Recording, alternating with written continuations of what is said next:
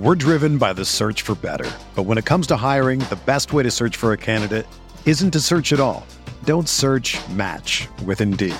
Indeed is your matching and hiring platform with over 350 million global monthly visitors, according to Indeed data, and a matching engine that helps you find quality candidates fast. Ditch the busy work. Use Indeed for scheduling, screening, and messaging so you can connect with candidates faster. Leveraging over 140 million qualifications and preferences every day, Indeed's matching engine is constantly learning from your preferences, so the more you use Indeed, the better it gets.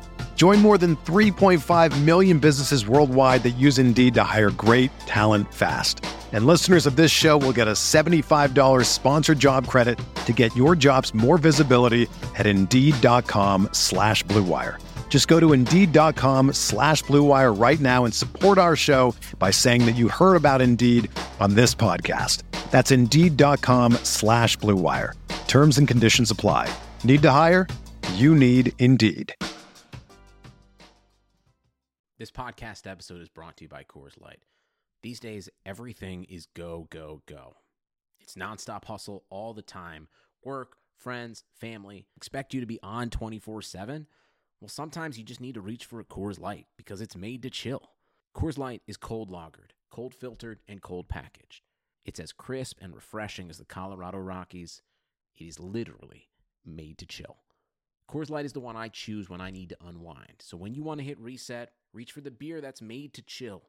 Get Coors Light in the new look delivered straight to your door with Drizzly or Instacart. Celebrate responsibly. Coors Brewing Company, Golden, Colorado. Support for this podcast comes from U.S. Bank. U.S. Bank wants to know how you reward yourself because they have cards that make every day more rewarding. Are you a points hoarder, cashback guru, low intro APR lover? With U.S. Bank, it's up to you because they have the cards to fit your lifestyle. So earn more whether you're shopping at a gas station or grocery store, even while planning a staycation. Learn more at usbank.com/creditcard. U.S. Bank credit cards are issued by U.S. Bank National Association ND. Some restrictions may apply. Member FDIC. Welcome to another Run It Back edition of the RotoWire NBA podcast. It is Tuesday, April 28th. We're mixing it up again this week and getting away from an actual game to instead rewatch an NBA draft telecast. We settled after much deliberation on the 2009 draft. That's the Hasheem Thabeet draft, the Steph Curry draft, the Austin Daye draft, whatever you want to call it.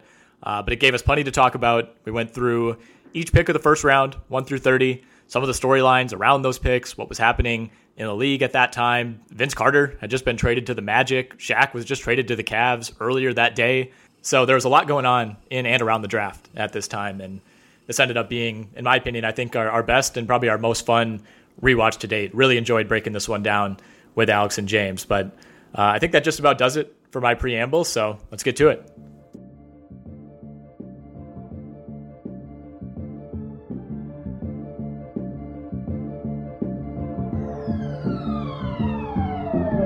In the hands of Waiters, 3 seconds left for 3 in the win.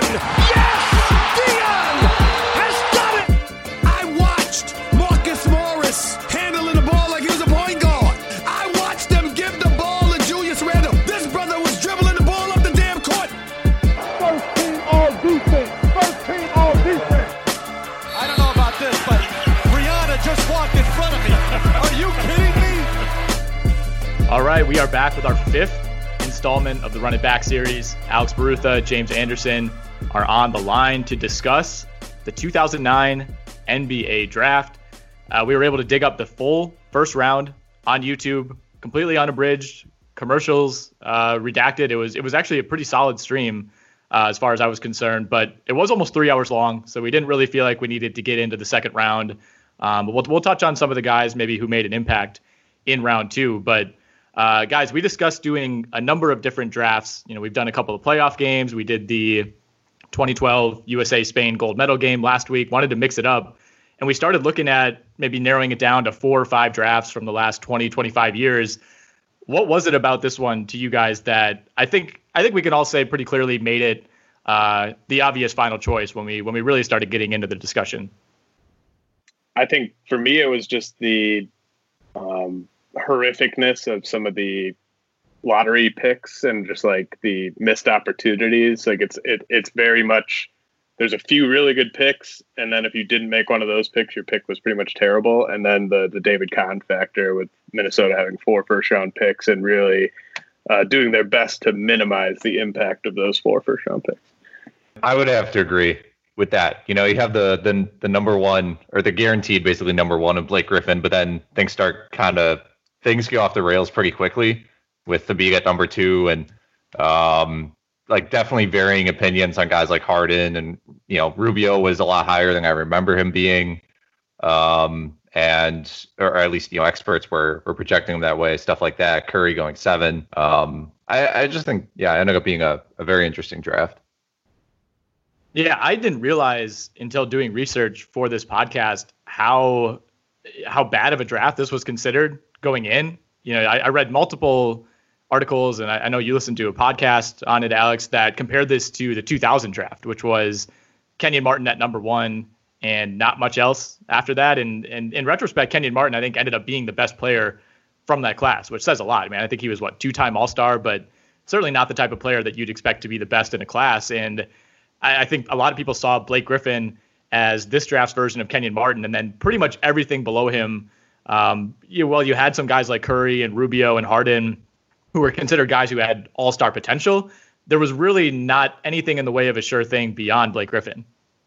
Chad Ford said the 8th pick in this draft is the equivalent of the 18th pick in a normal draft. So just to give an idea of how bad people thought this was. And they trashed, the podcast I listened to was an old BS report with Bill Simmons and Chad Ford, and they both absolutely trashed Drew Holiday and DeMar DeRozan for, quote, doing nothing in college. And even on the broadcast, they were like, these guys weren't that productive, as you think they were saying like it was a lot of potential and stuff like that, but they were pretty hard on some of those guys who ended up being good. The fact that Jay Billis, they had his running best available thing like they do for pretty much every draft, and he had Thabeet as his number 2 guy, and he had Jordan Hill ahead of Steph Curry. So there was a ton of talent in this draft, but I think for the most part, there were some people that thought Curry was going to be good. I don't remember very many people at all that thought Harden was going to be better than just a solid guy. But for the most part, the analysis at the time of this draft was pretty horrendous. I mean, there was definitely that vocal corner of the internet that thought that the Thabeet pick at 2 was bad, but it wasn't seen just kind of as this across the board. Everyone thought that was a terrible pick. It's a lot easier to say in hindsight it was a terrible pick, but the fact that Jay Billis had him number 2 on his board is pretty telling. It seemed like a lot of people were really lukewarm on Thabeet, but no one had the balls to actually rank him 14th on their big board. Yeah, when Billis was describing him after they took him with the number 2 pick, he really didn't have anything nice to say about him other than the fact he thought he was going to block shots. He had a quote where he was just I don't know about his offense, but I know he can block shots. And that's what you're saying about the number 2 overall pick. And a guy that you thought was the second best prospect in the draft, you don't know about his offense. That's pretty jarring. I thought it was interesting to compare it to the 2008 draft the year before, which was considered at the time really, really strong. You had Derrick Rose coming off of a Rookie of the Year season and obviously, already ascending and a couple of years away from winning an MVP. Russell Westbrook, Kevin Love were in that draft. OJ Mayo, of course, was in that draft. Eric Gordon. I think in retrospect, the 2009 draft ended up being better, right? I mean, I mentioned Blake Griffin's the only sure thing going in, but as we stand now, 11 years removed, this draft has given us 2 surefire Hall of Famers in James Harden and Steph Curry, a guy in Blake Griffin who, had he not gotten hurt, was well on his way to the Hall of Fame, and a number of really, really good all-stars to borderline all-stars. Drew Holiday, Danny Green, DeMar DeRozan, Jeff Teague, Ty Lawson. A lot of guys who were maybe good for a short period of time and kind of trailed off. But as is often the case with a lot of these drafts, when you look at it 6 months in advance and say, this is a great draft or this is a bad draft, it kind of ended up landing somewhere in the middle in the long run. I do think it was better than 2008. Just at least the top level talent. In terms of win shares, it's, Harden, Curry, Griffin. And in 2008, it was Westbrook, DeAndre Jordan, Kevin Love. So just kind of based off of that. I mean, how many drafts have there been where you're getting 2 top 30 players of all time? I think probably like a handful tops. So, yeah. So to set the scene a little bit heading into this draft, this is the second to last draft held at Madison Square Garden. So in 2010, it's also at MSG. Then it switches over to the Prudential Center in New Jersey for a couple years while Barclays is being built. And that's, of course, where it's been housed ever since. The Lakers had just won the title over the Orlando Magic a couple weeks earlier. LeBron just got his first MVP. Derrick Rose, like I said, looks awesome. He's the rookie of the year. The Clippers hold the number 1 pick. And coming in, there was a little bit of talk in the intro to the telecast, which we should probably mention right away. Very heavily featured the song My Time by Fabulous.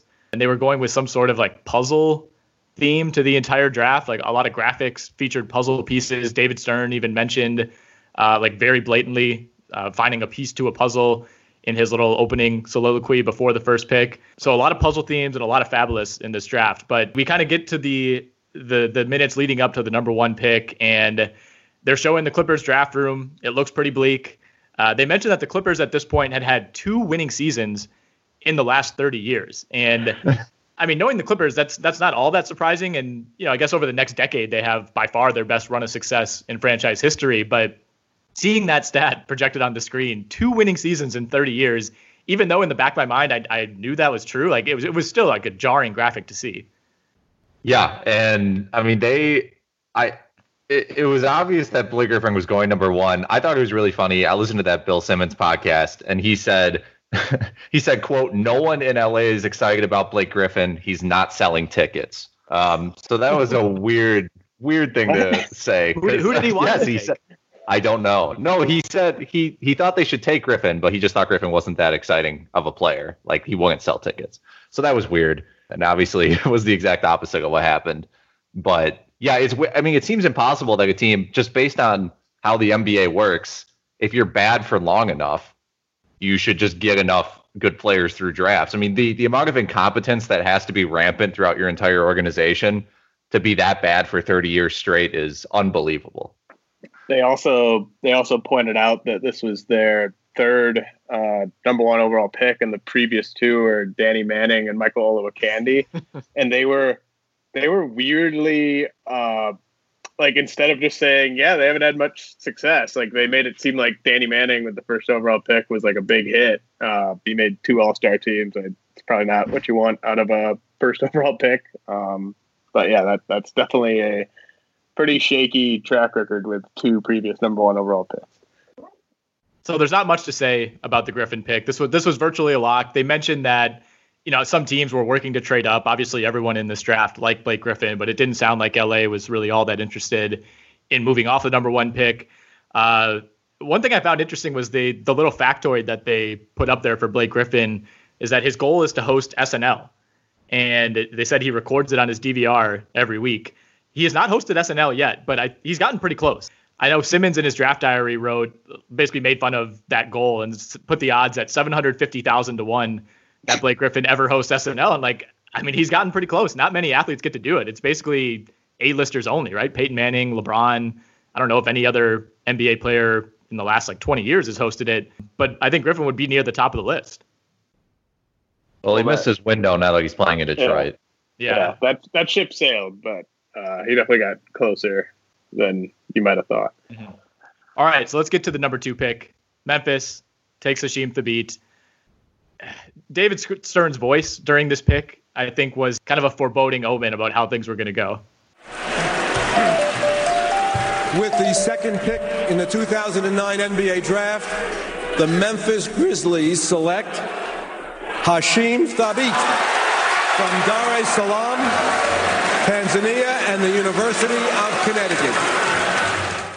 Yeah, I mean, it was just like I said. I mean, just watching the draft in real time, nobody was really excited about him.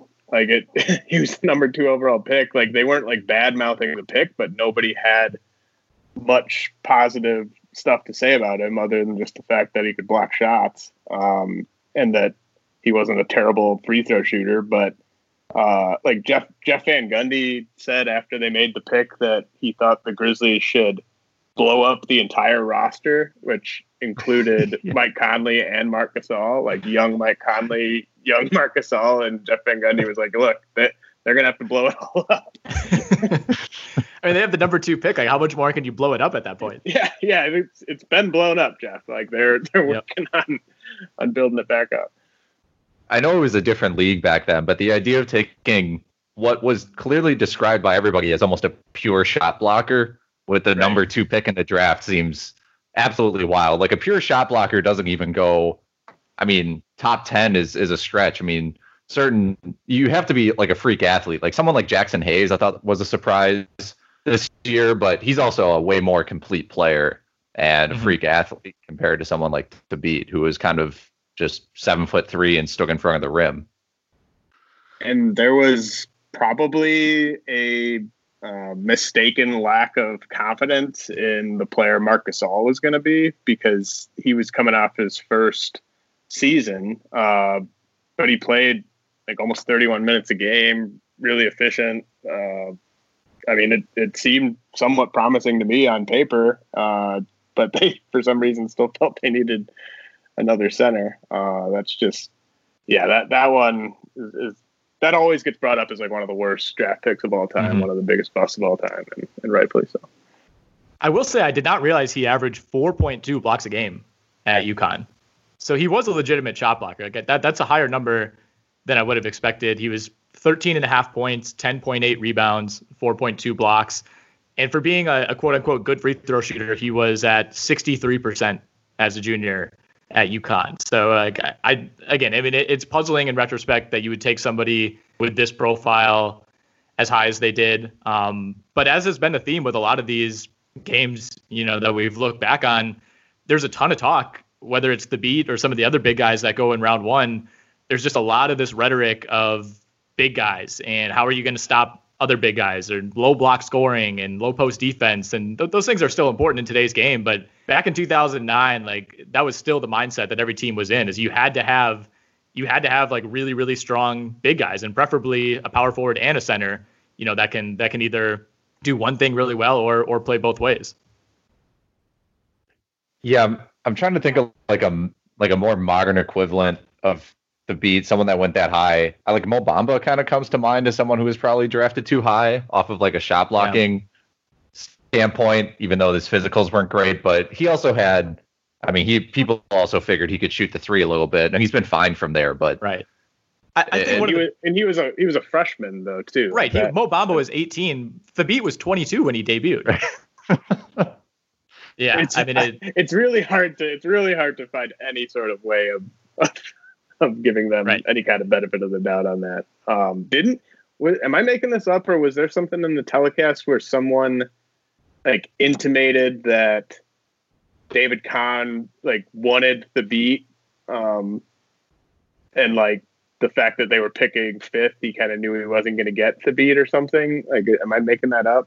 Well, I think that was a quote that I sent you in our chat yesterday that I dug up. I'll read it real quickly. This is from then Wolves GM David Kahn when asked about Hasheem Thabeet, who you can tell by the quote he's kind of talking around it, because I don't think he's allowed to specifically mention Thabeet at the time. But he said, quote, "You could say that would complete our front line if we had somebody of that size and rim protecting capability. You could actually make an argument, and I'm not making that for me right now, but somebody could make the argument that he would be the perfect fit." So Minnesota wanted to be to a front line that had Al Jefferson and Kevin Love. Like, I mean, I'm not saying like neither of those guys are great shot blockers, but just the idea of having those two guys on the roster and thinking that a defense only center was the missing piece is hilarious. Speaking of David Kahn, they threw up a graphic at some point during the draft about his kind of career, where he had started his career trajectory. Yeah. It was absolutely shocking. I had to read this multiple times to make sure this was right. He went from a NBA sports writer at the Portland Oregonian to the GM of the Indiana Pacers in 6 years. It took him 6 years to go from a sports writer to a general manager of an NBA franchise, which was insane. I can't even, I mean, Does that ever happen before? I know on the BS report, so. Bill Simmons was joking that he has more credentials than David Kahn, and I thought he was just kind of joking around and being like, oh, Bill Simmons is just messing around, but I'm actually not so sure anymore. I thought it was a joke. What do you think is the more egregious offense, that Minnesota desperately wanted to trade up to get Hasheem Thabeet, or that Memphis wouldn't trade the pick because they wanted Hasheem Thabeet? I think not trading the pick. I think just because everybody seems so lukewarm about drafting him number 2 that it seems like if someone wants him that badly, that you would just kind of hand it over and be like, listen, man, this is your ordeal now.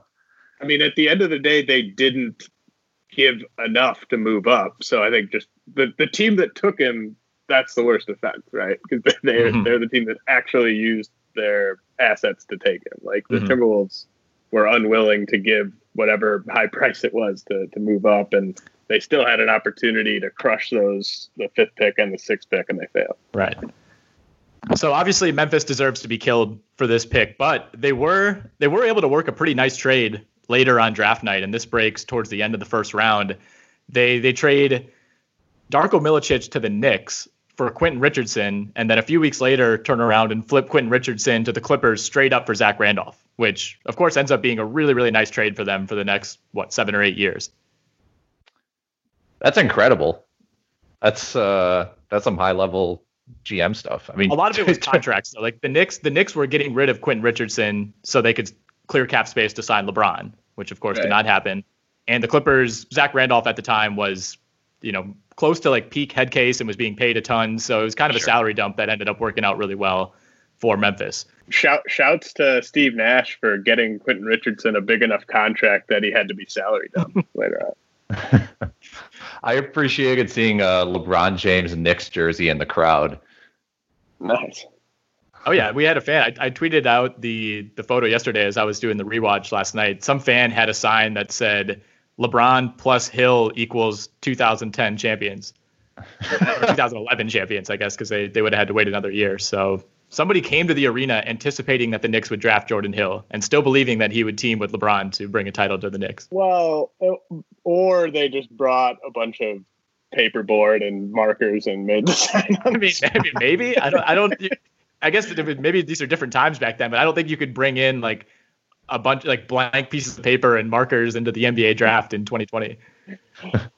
So with Thabeet and Blake Griffin off the board, OKC goes James Harden at number 3. What a pick in retrospect, because this was not a consensus pick by any means. And in some ways, it kind of reminded me of the Westbrook pick a year earlier, where, I think Westbrook was probably a little bit more of an unproven commodity, having played 1 year at UCLA, came off the bench for a lot of that year, really didn't have much in terms of statistics to point to, but they took a risk on him at number 4, and it obviously panned out. And James Harden had played 2 years at Arizona State, was a first-team All-American, so he had more of a resume at the college level, but definitely not a guy that I think anybody, at the time, or anybody on the telecast certainly thought would develop into this perennial All-Star, no-doubter Hall of Famer.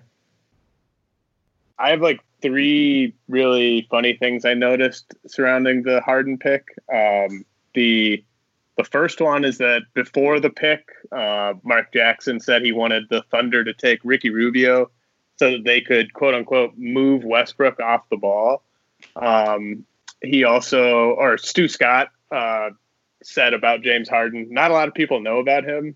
We're talking 3rd pick in the draft, played in college multiple years, not a lot of people know about him. And then obviously the best one was the graphic that just has the James Harden must improve. And then what he must improve was mid-range jumper. Have to have a mid-range jumper to succeed in the NBA. Someone also called his game old school, which I thought was just wild, considering he ended up ushering in this new era of step back 3-pointers and everything like that. There's also a light debate about whether he should keep the beard, which obviously in hindsight seems crazy, but I don't know. I was listening to the Simmons podcast. Simmons and Ford were both losing their minds over how good Sam Presti was as a GM.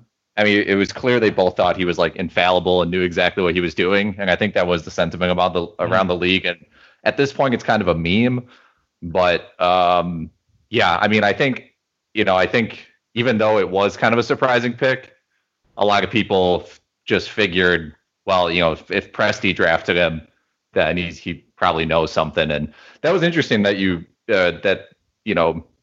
I think James, you said it was Mark Jackson who thought they should draft Rubio to move Westbrook off the ball. Bill Simmons said the exact same thing. I just don't like what part of Westbrook's game did people think needed to be off the ball? Like, he's one of the worst off-ball players to make an all-star team in my lifetime. Like, he just cannot play off the ball at all. Hey, well, in his defense, he was coming off of a rookie year in which he shot 27% from three. I think people literally thought he was a slashing shooting guard. Like, it's so crazy. I'm trying to see who else OKC had at the time. Like, I mean, I guess maybe you're drafting Harden to be your point guard, but I mean, at the time it was like Earl Watson was the other point guard on the roster.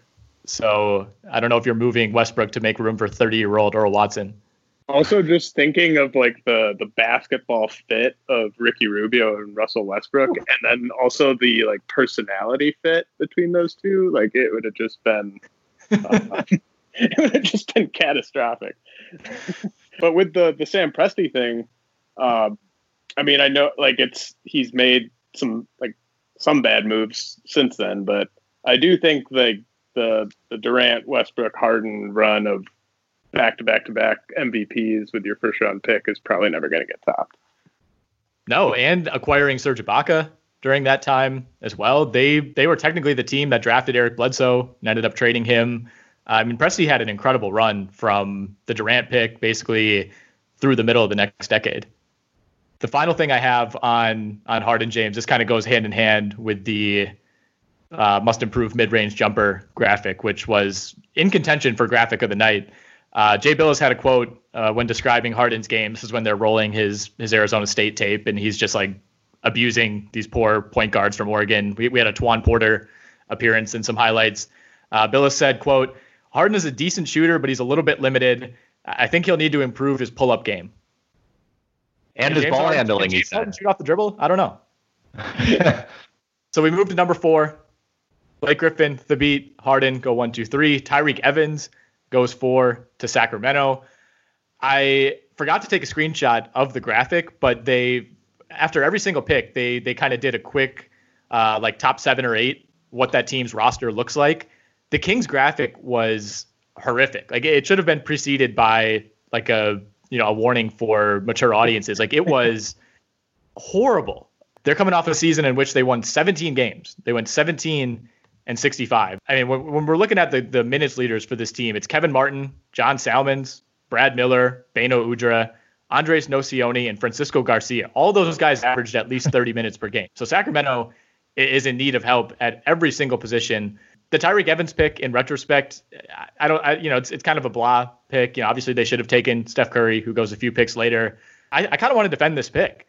There's only 5 players in NBA history who averaged 25 and 5 as a rookie, and Tyreke Evans is among them. The other 4 are LeBron, Luka, Oscar Robertson, and Michael Jordan. Yeah, I mean, the pick was pretty chalky. I mean, no one really had anything that bad to say about Tyreke Evans. I mean, I think some people were concerned because he made the switch to point guard so late. I know Chad Ford said he doesn't think Tyreke Evans can play a minute of point guard in the NBA, which is a pretty extreme statement, but I ended up being closer to right than most people. But there was a contrasting opinion on the ESPN telecast. Stu Scott said, "There are a lot of point guards in this draft, and there is a lot of reason to believe that Tyreke Evans will be the best of all these point guards in 3 years." He proceeded to list no reasons for that. Look, there are a lot of reasons why he might be the best. I'm not going to tell you what they are, but they are out there. I think it was just kind of, I don't know. A lot of talk about like his athleticism, or at least his length, kind of being that 6'5" point guard with long arms, everything like that, who's kind of a scorer. I don't know. Yeah, they kind of danced around the fact that he's not like a real point guard, or wasn't like a great passer or anything like that. But they just, I guess they thought he was someone who would just kind of needs the ball and shown competence at point guard.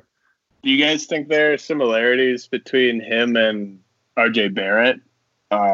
Like from like if you had just RJ Barrett's raw stats, and then you kind of eliminate and you took it back to 2009, and there wasn't a Ja Morant, like RJ Barrett probably wins Rookie of the Year if you just take Zion and RJ out of the equation and move it back to 2009, just because of the points, rebounds, assists, right? Like, I mean, I feel like they're both just sort of small forwards that were asked to play primary ball handler, based on the spot in the draft their teams took them. I think that's a great call. And obviously Barrett struggled this year, but I would not have been surprised. And that's reflected in our preseason projections, which I worked on. I thought he would be at least a 15-5-5 guy. And certainly that was not the case. But I think the big differentiator is like Tyreke Evans shot 46% from the field his rookie year, which was awesome. And he was a fantastic finisher. But like RJ Barrett, not a 3-point shooter whatsoever. He was 25% from three as a rookie, a much better free throw shooter as well. That's kind of the thing with Barrett, is like him being like an ungodly bad, Whiteside level free throw shooter as a guy who's playing point guard is pretty much unacceptable. Whereas Tyreke Evans has kind of always been in that 75 to 80 range. Yeah, but if RJ Barrett shot, 80 to 85% from the free throw line, we'd probably be having an entirely different conversation about his rookie year. That way, I got a few points per game, everything like that. Teams, we got to treat them differently. But I do like that comp because you're right in that they're both kind of these small forward wing players who end up on the ball because they can't really shoot, and their ball handling and passing is competent. It's it's at a level that's good enough to play point guard, and ultimately that just makes the most sense for the construction of the team. All right. The number 5 pick, we've officially reached the point in the draft when David Kahn enters sicko mode, and Minnesota has back-to-back picks at 5 and 6. They get the 5th pick from Washington 2 days before the draft in exchange for Randy Foye and Mike Miller. I was able to dig up a article on that trade in which Bleacher Report gave the Wizards an A++ for this deal. Again, they acquired Randy Foye and Mike Miller for the number 5 pick in the draft. And I think the general consensus was that Ricky Rubio, who, based on how they're talking about him on this telecast, is like a prodigy of all prodigies. And this wasn't that long ago. Like I remember this. I was going into my senior year of high school. James, I think you were in college at this point. Alex, you're in high school at some level. Like we all remember this happening. I guess I don't remember thinking Rubio was like this level of a prodigy. He's so young at this point. He'd just come off playing in the Olympics at age 17 for Team Spain, in the gold medal game against Team USA. He's 18 at this point. But I mean, they're talking about him. They run a comparison to Pete Maravich. And the more you read and the more you listen to things about this draft, like I guess he was just considered like a little bit more of a sure thing or had higher upside than I remembered. I mean, the video, like the highlight reels of Rubio, like the passing, like the no-look passing, all the just fancy stuff. I mean, it all looks amazing. But then I just think there was he got drafted into a terrible situation. He didn't really want to come over. Like he didn't want to really play for the Timberwolves. I think if you redid his career, I think there's a chance things work out better. He probably was never going to be a good enough shooter to really be like an all-star level player, especially as the game kind of evolved. But I mean, I think there's a scenario where he's kind of a Jason Kidd type of guy. But I just think he had a lot working against him with this landing spot and just taking that extra time before coming over and just having a bunch of different coaches and probably sort of having his role constantly in flux. I mean, it definitely wasn't a great landing spot, but when you just look at his baby face, like in the green room, it's really tough to talk yourself into 5th overall pick in the NBA. But I mean, I think it was kind of like a worst case outcome of his career. I think that gold medal game did a lot to raise his stock, considering he was 17. He also got he got hurt halfway through that game and ended up playing the second half left-handed. So I think that really like boosted things. And, I don't exactly, like you alluded to, Nick, don't remember him being this kind of prodigy, but now kind of going back I don't know if this is a perfect comparison, but it kind of reminds me of like the Lonzo Ball pick, where people figure, well, this guy, he's such a good passer and he's a good defender. He really can't miss. He's not going to bust because he's going to keep his teammates happy. He's going to push the ball in transition, everything like that. But you're unsure about his scoring ability, about his physicals. So I think in hindsight, that's kind of maybe how we should view the Rubio pick. I mean, I've compared LaMelo Ball. Like I think like LaMelo Ball's like floor is kind of like Ricky Rubio. But yeah, I mean, I think that's an awesome call just based on how people were talking about Lonzo pre-draft. Like, I mean, I had a horrible track record in that draft, loving Josh Jackson and everything, but I also thought like the talk of Lonzo Ball just being a surefire top 3 guy was kind of weird. And then when the Lakers had the number 2 pick, it was kind of a lock that he was going there. But I think that's a great call just based on like the pre-draft hype and the expectations being a little out of control. And honestly, I mean, so far, Lonzo Ball's career is tracking pretty similarly to Rubio's. You know, I don't think Lonzo Ball is on a trajectory to be dramatically better than peak Ricky Rubio. I think they both dealt with injuries. They've both been in bad situations to begin their career. I think that's a great call by you, Alex. Also, no mention on the telecast of Rubio not coming over right away. I think maybe like late in the first round, they go to Chad Ford and he mentioned something about it, but he didn't come over for 2 more years. You know, he's drafted in 2009. It doesn't debut until 2011.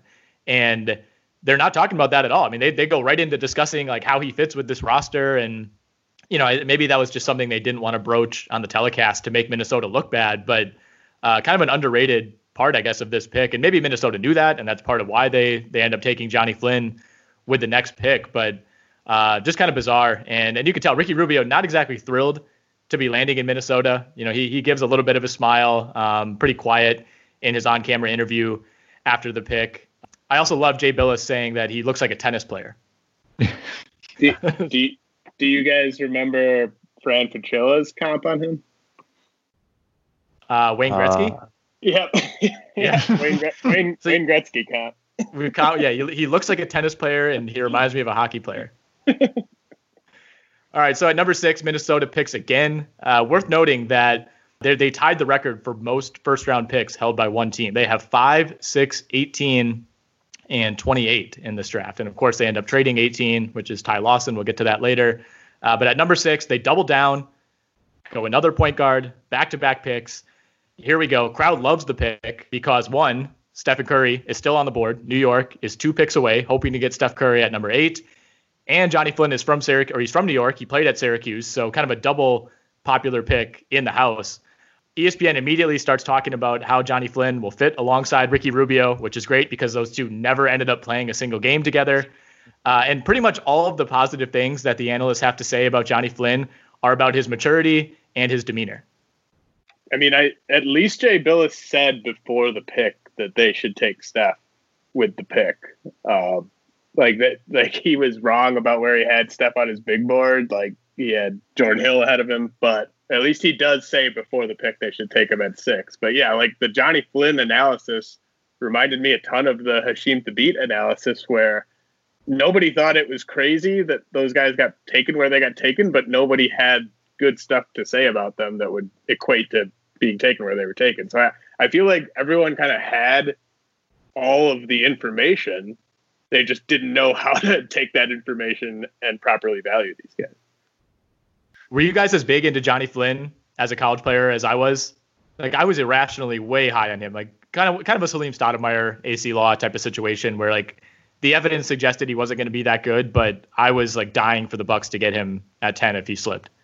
I remember at least the hype. I remember Bucks fans wanting him, but I didn't really watch college basketball then. I was just, so I didn't know. I watched that 6 overtime game and everything, but I didn't really have any. Like there wasn't the players that I liked outside of the, really like in that middle of the lottery. I liked DeMar DeRozan and I liked Brandon Jennings, but I didn't really have any opinion on Flynn. I mean, do you think that 6 overtime game like really like maybe jumped his stock, a few rounds, or not a few rounds, a few picks? I do. I think this was still in the era where like having a memorable like college career or something, at least from like the media's standpoint, was a big deal. Like I think James Harden, a lot of the people that were sort of lower on him didn't really like him because he didn't ball out in the tourney, and like he kind of played poorly in the tourney and didn't look that interested. So people like held that against him. Whereas like Johnny Flynn, everyone is like, oh yeah, I watched that game. Like I don't know how much it moved him up like NBA draft boards, but I still think it. I mean, he just did not have much that screamed lottery pick on paper. He played 67 minutes in that game, by the way. That's crazy. But I think even if it didn't necessarily move him up draft boards directly, I think if you're a GM and you're not sure between a couple of players, you maybe just take the one that fans will like. And if you're 100% sure fans will be really happy with you getting Johnny Flynn, then maybe that kind of sways your decision. Yeah, for sure. Last thing on Johnny Flynn. Johnny Flynn, 6'1", 196 pounds. He says he hasn't grown since 8th grade after a basketball accident where he broke an ankle bone on a growth plate. How is this not a bigger deal? How is this not a red flag? You just casually mentioned that he injured his growth plate and just stopped growing, and lo and behold, has major injury concerns a couple of years later. Like, I'm not a doctor. I need to make that clear. How does injuring the growth plate in one of your ankles just mean you stop growing altogether at a certain point? So I really enjoyed when they used, so they mention it, and they also have a graphic up on the screen when he's doing his interview that explains Johnny Flynn hasn't grown since 8th grade due to breaking a growth plate in his ankle, except the growth plate part is in quotations. So do they not believe him? Do they think he's lying? Do they not understand what's going on? Like, it was like he injured a growth plate. Like, yeah, sure. Whatever you say, Johnny. I don't know where NBA medicals were at this point, but seems like it should have been a bigger red flag, certainly. Here's the commissioner. With the 7th pick in the 2009 NBA draft, the Golden State Warriors select Stephen Curry from Davidson College.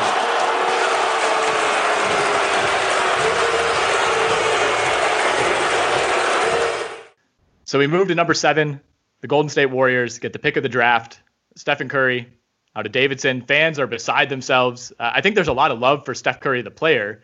So when they make this pick, it's a mixture of like excitement and dismay as the Knicks realize that they're probably getting Jordan Hill and not Stephen Curry.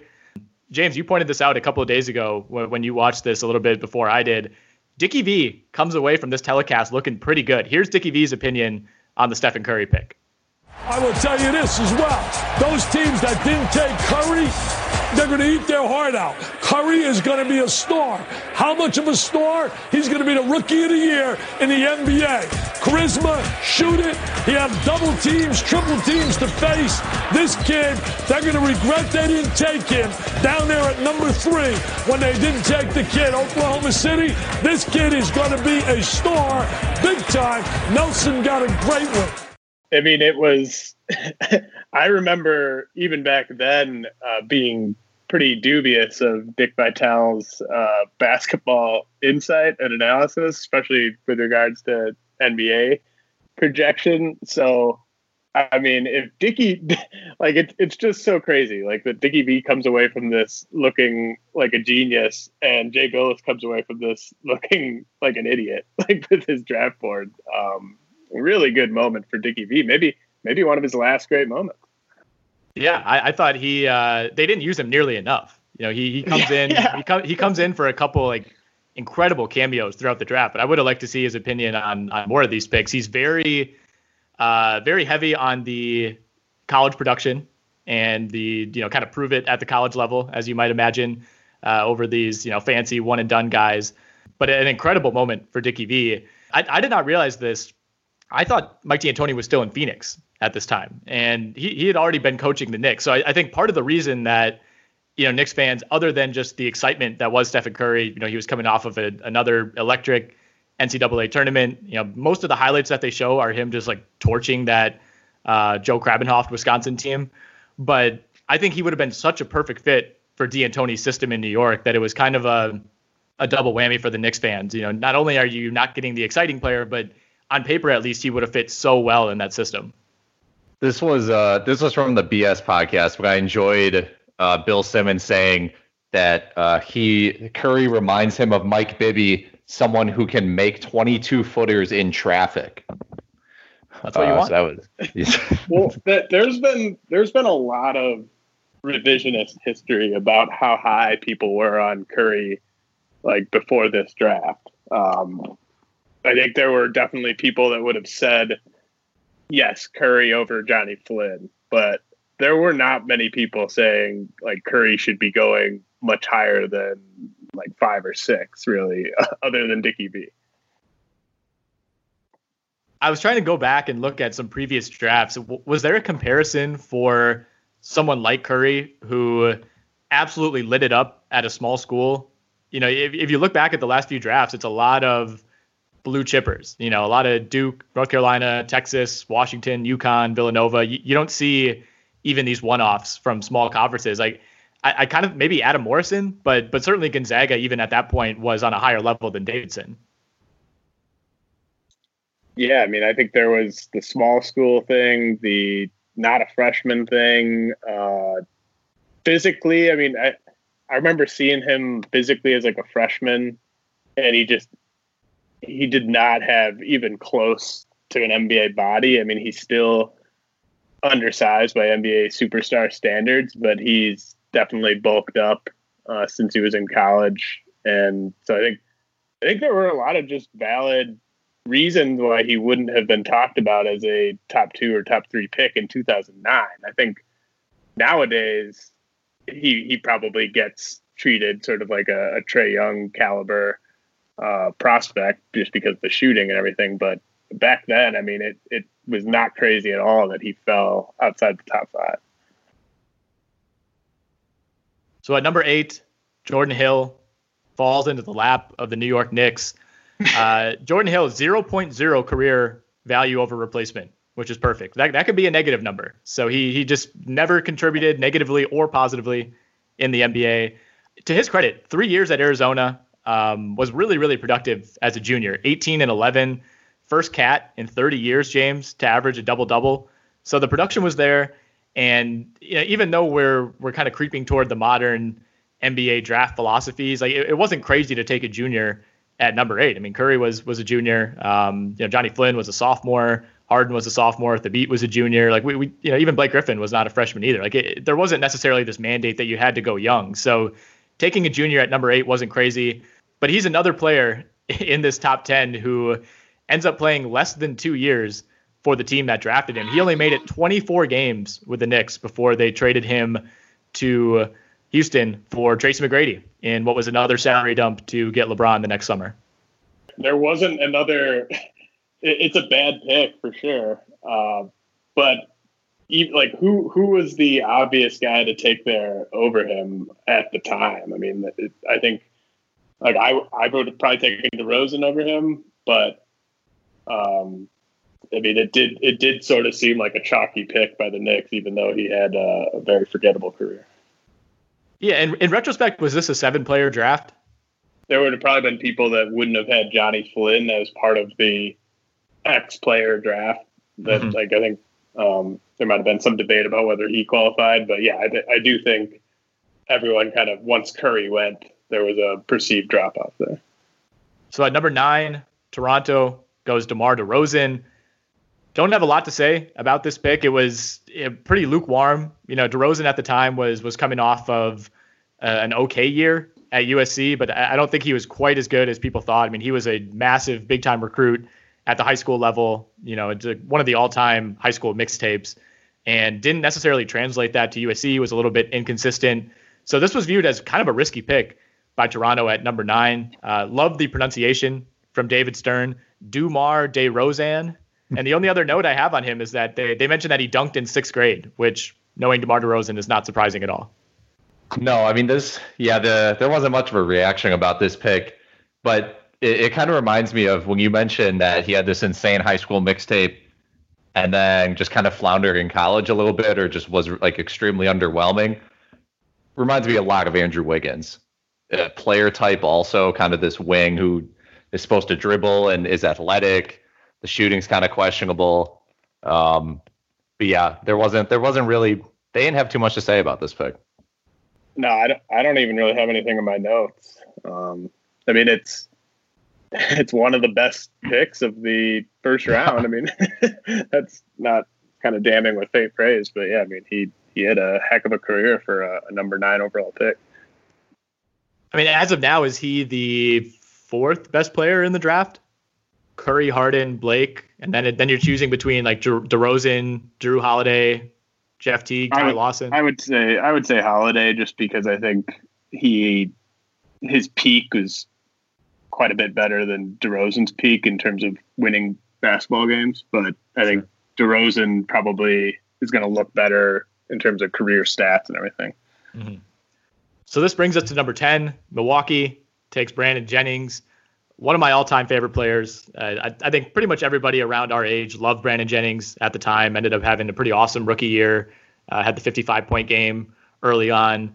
But like DeRozan, a pretty risky pick. And then the further away you get from number 1, inherently the less risky these picks become. But Brandon Jennings wasn't even in the green room. He was invited, and his agent advised him not to go because of the, at the time, distinct possibility that he fell.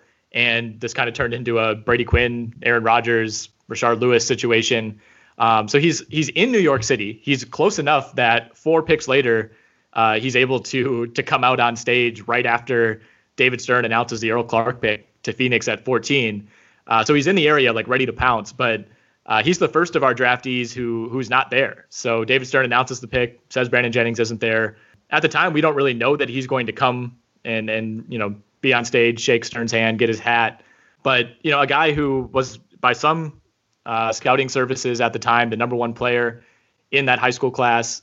James, do you have any insight as to why he actually didn't go to Arizona? I think there were some eligibility issues, maybe. Yes, I believe so. It's always pitched as him, wanting to be a trailblazer and better himself in Europe. I think he would have gone to Arizona if he could have.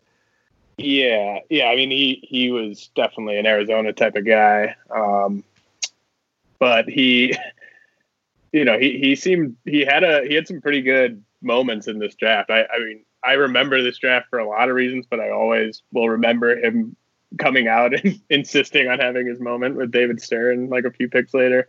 I thought it was, so he shot 37.4% from 3 and 37% from 2 as a rookie. So better from 3 than from 2 as a rookie. But Jay Bilas said Brandon Jennings' jump shot is broken. Full stop. Like during the draft coverage, I thought that was funny. Yeah, they called him a freak athlete with a broken jumper, which is probably the inverse of what he ended up being. But at the time, I also remember watching mixtapes of him where he's throwing down windmill dunks in high school. His tape was insane. Yeah, it did seem like he lost 10 inches on his vertical as soon as he got to the NBA. Yeah, his athleticism probably peaked as like a 16-year-old. Yeah. I also think it's probably a bad sign when someone's like default jump shot is the fadeaway.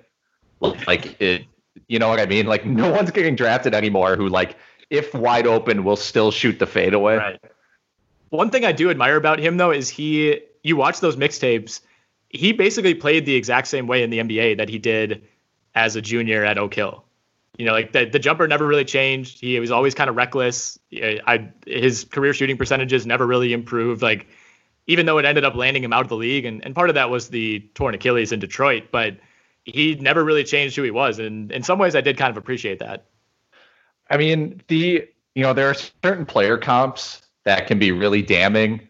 I think Allen Iverson is one of them because to play like Allen Iverson. You cannot be, if you're 10% or 15% worse than Allen Iverson, you play like him. That's a pretty good way to get booted out of the league or lose your role extremely quick.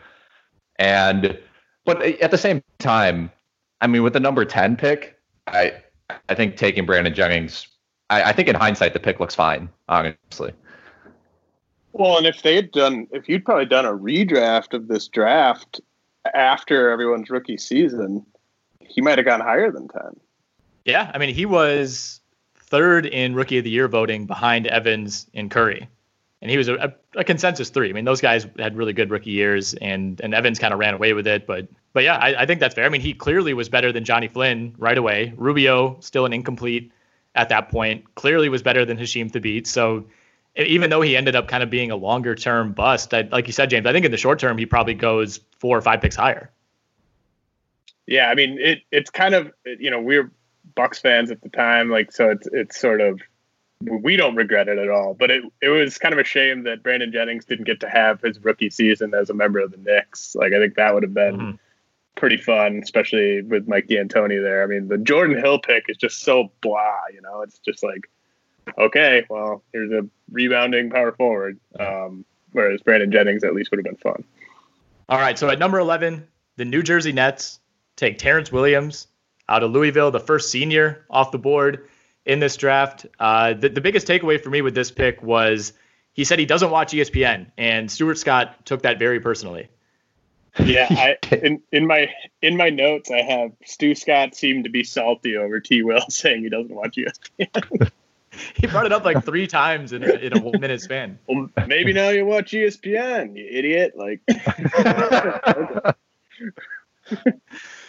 This based on a Bleacher Report draft grade article, this pick got an A+, which I don't necessarily hate, because Terrence Williams, it feels like everything about him, I've heard there were maybe some character concerns that came to light in the NBA, but as a prospect, there was a lot to like about Terrence Williams, kind of a ahead of his time guy who at that size could kind of do it all. Maybe didn't do anything all that well, but handled the ball, could shoot it a little bit, had a great athleticism.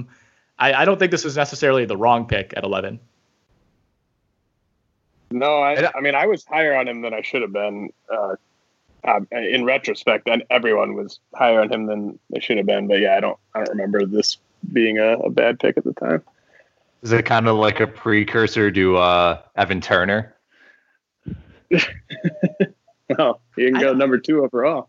Right, and I think Turner was quite a bit more limited athletically. I mean, he was more polished, but at least with Terrence Williams, you could kind of talk yourself into him having the potential to be better than the type of player you normally get at 11. Sure.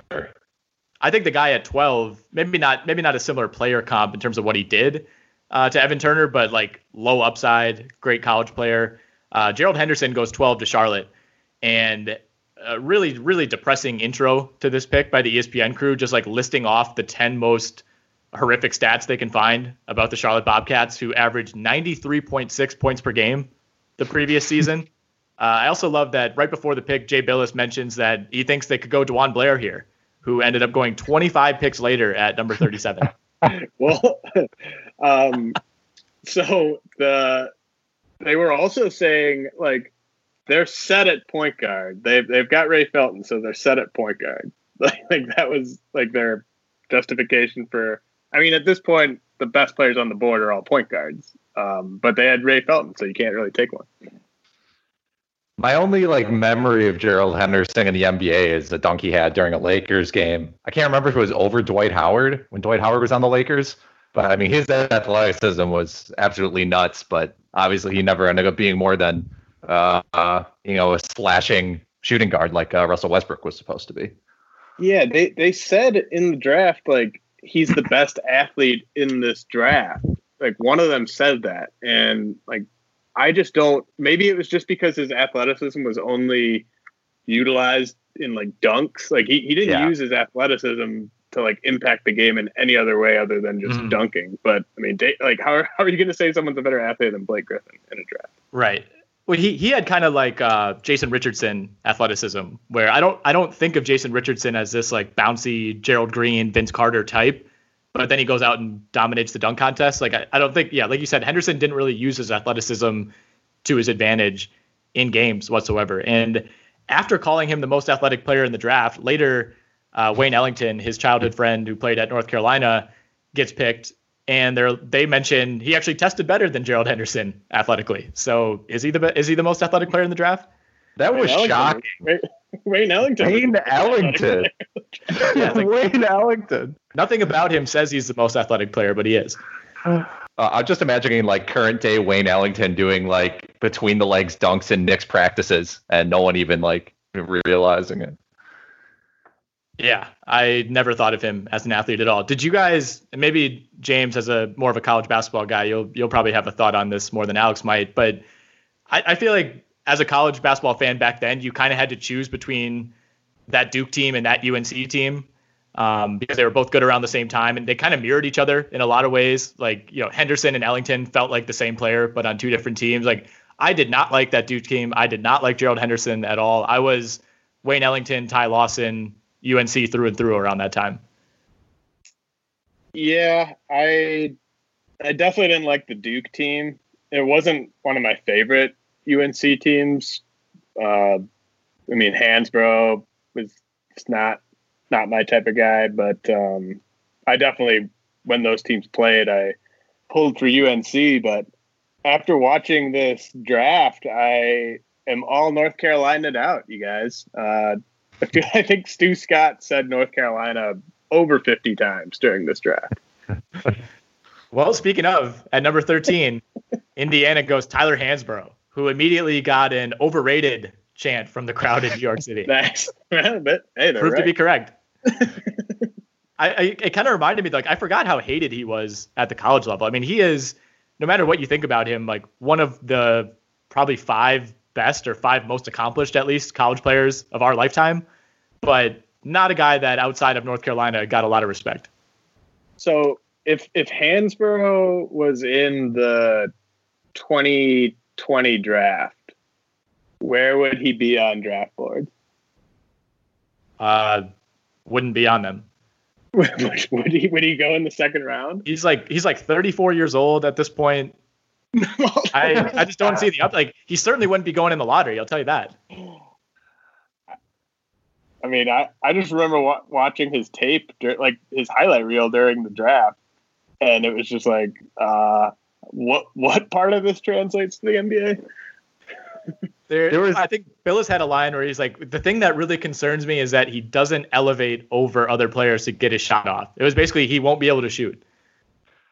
Yeah, I mean, there was one clip in there where he chases down an offensive rebound that comes off the rim, catches it on the baseline, takes like one dribble, and then immediately pulls up for like this 180 turnaround mid-ranger. And I'm like, what the hell is this? I don't know exactly what you're talking about. No wonder he led the conference all time in scoring. He just jacks every time he has a rebound. The thing with him is he was skilled and he was a great college player, but sure, yeah. Like even if you want to compare him to someone like Frank Kaminsky, another senior, a guy who in retrospect and even at the time was like, what are you doing? Like, at least Kaminsky could drive a little bit, could shoot the three. Like, Hansbrough was not shooting really any threes at all. Like, I'm looking through drafts as we speak right now and looking at other like senior big men or white big men, more or less, who have gone in round 1. And for the most part, almost all of them could at least project as a shooter. Think of like your Kelly Olynyk type of guys. Like, Tyler Hansbrough had none of that whatsoever. Like, you were basically drafting him to do exactly what he did at North Carolina. And maybe 2009 was like the final season of the NBA where that made any sense. But I mean, based on how his career went, I mean, he was out of the league, I think, before he turned 30. Yeah. 2015-16, he was 30. That was the last time he played. I know he's playing in the G League more recently than that, but he kind of falls under that player, that player type of he's undersized, but he's a rebounder, but he can't shoot. So if you try to make him shoot, then he's not going to be grabbing offensive rebounds.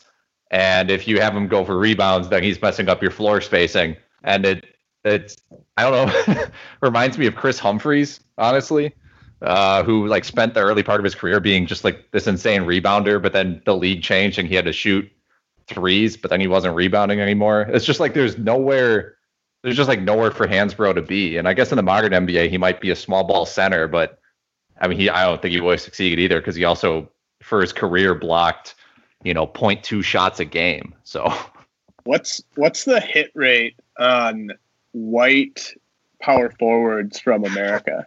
Dude, I really wish Basketball Reference Play Index would add a white American filter. Is it basically just Ryan Anderson? Like, I'm trying to think of like another one from the past 20 years that was quality starter. You're right. Usually you think they're from America, and then it's like an Olynyk, oh, he's actually Canadian situation. Well, it's Kevin Love, right? Is that the only? Oh yeah. Yeah, we talked about this on the pod, didn't we, Alex? Like sometime in the past year, like who's the second best white player in the NBA? It gets really bleak really fast after Kevin Love.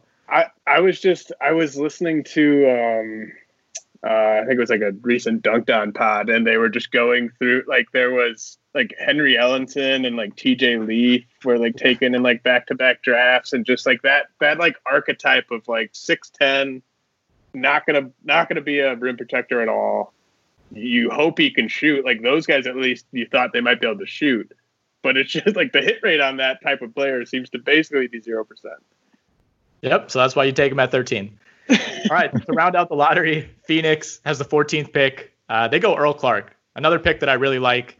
And this pick, of course, is interrupted by the arrival of Brandon Jennings. With the 14th pick in the 2009 NBA draft, the Phoenix Suns select Earl Clark from the University of Louisville. Earl is not here. But the 10th pick in the 2009 NBA draft by the Milwaukee Bucks, Brandon Jennings, is here, so why don't you welcome him? Brandon? Yeah, so they announced Earl Clark, and was it just me, or did it sound like David Stern was kind of pissed that he wasn't there? Like the tone of voice was like, not here, but then Brandon Jennings is just standing right next to him as he's announcing that another player was picked. I did think David Stern was awesome in this because he, like the Knicks crowd, the crowd there was obviously just hammered, and they were just being really, really obnoxious early on. But he was so good at just sort of kind of playing to the crowd without it seeming like they were like booing him. Like he wasn't getting rattled like Roger Goodell or something like that. So there was a great moment early on. I think it was maybe even before the first pick when he's kind of doing his opening address. And he mentions that Team USA had won the gold in 2008, and that begins a USA chant, which then turns into, as Stern continues his speech, he mentions that the Lakers had just won the title. So the USA chant then gradually turns to boos. So it's like half boo, half USA. And then it sounds like people are booing the USA for a little bit. Like I wrote down in my notes, like it was like the sound from the set of like a Jerry Springer show. That included 42 NBA players from 10 countries participating in the Beijing Olympics, which the USA won and brought home the gold. And an NBA season for the ages in which the Lakers won their 15th championship. I know it's not as well. I thought that was a great. It's like 2 seconds where it overlaps, but it's pretty funny. Yeah, Stern was on his game. He was in peak form. He had a couple little quips. After one pick, he comes out and says it's a very rowdy group tonight, and kind of starts feeling himself. You can tell later in the first round. I don't really have anything to say about Earl Clark, but I'm guessing Nick, you might have something to say about the next pick. Well, I do. The only other thing I think we need to touch on with Earl Clark, and maybe we can hit this at the end, but one of the big major themes that we haven't mentioned yet throughout this draft is that everyone is talking like Amar'e Stoudemire is being traded like any second. It sounds like it's a done deal. They bring Steve Kerr on immediately after this pick, and he's talking about possible trades and talking about Earl Clark, which I thought was kind of ahead of its time to bring a GM on right away and just basically give like a live reaction to the pick, which was kind of cool. But they throw a graphic up on the screen that the proposed trade for Amar'e Stoudemire is Brandon Wright, and Brandon is spelled wrong. Brandon Wright, Andres Biedrins, and Marco Bellinelli straight up for Amar'e Stoudemire. And again, the way they're talking, it's like this deal could happen any moment. Amar'e's probably done in Phoenix. And of course, he ends up playing out that season in Phoenix, plays all 82 games, starts all 82 games. They win 54. They end up going to the Western Conference Finals. So in retrospect, probably good. They end up losing him in free agency the next year, but that's when things really fall off for him injury-wise. But probably a good move by then GM Steve Kerr to not trade Amar'e Stoudemire for a package built around Brandon Wright.